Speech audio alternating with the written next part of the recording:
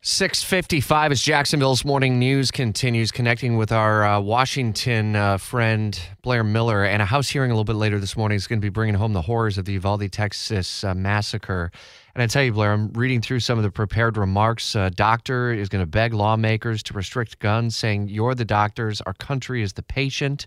And we're also going to be hearing from some of those survivors as well, being prepared for a pretty emotional day. Yeah, it's really kind of hard to describe what we're expecting here today. We know that lawmakers will hear from survivors of the mass shootings in both Texas and New York. Survivors and others impacted by the recent mass shootings will set to testify before this House Oversight Committee. The committee chair says the hearing will look at the need for some common sense legislation to combat gun violence.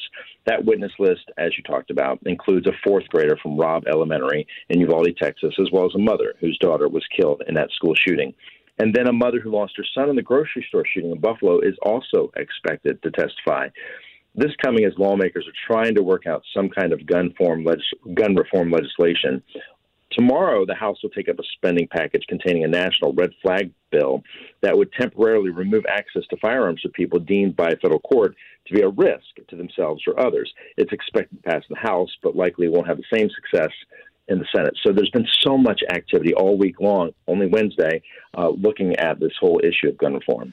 Blair, who's the audience? You know, and I also think of like the Matthew McConaughey event yesterday when he was speaking so emotionally from the White House. Who's the audience ultimately?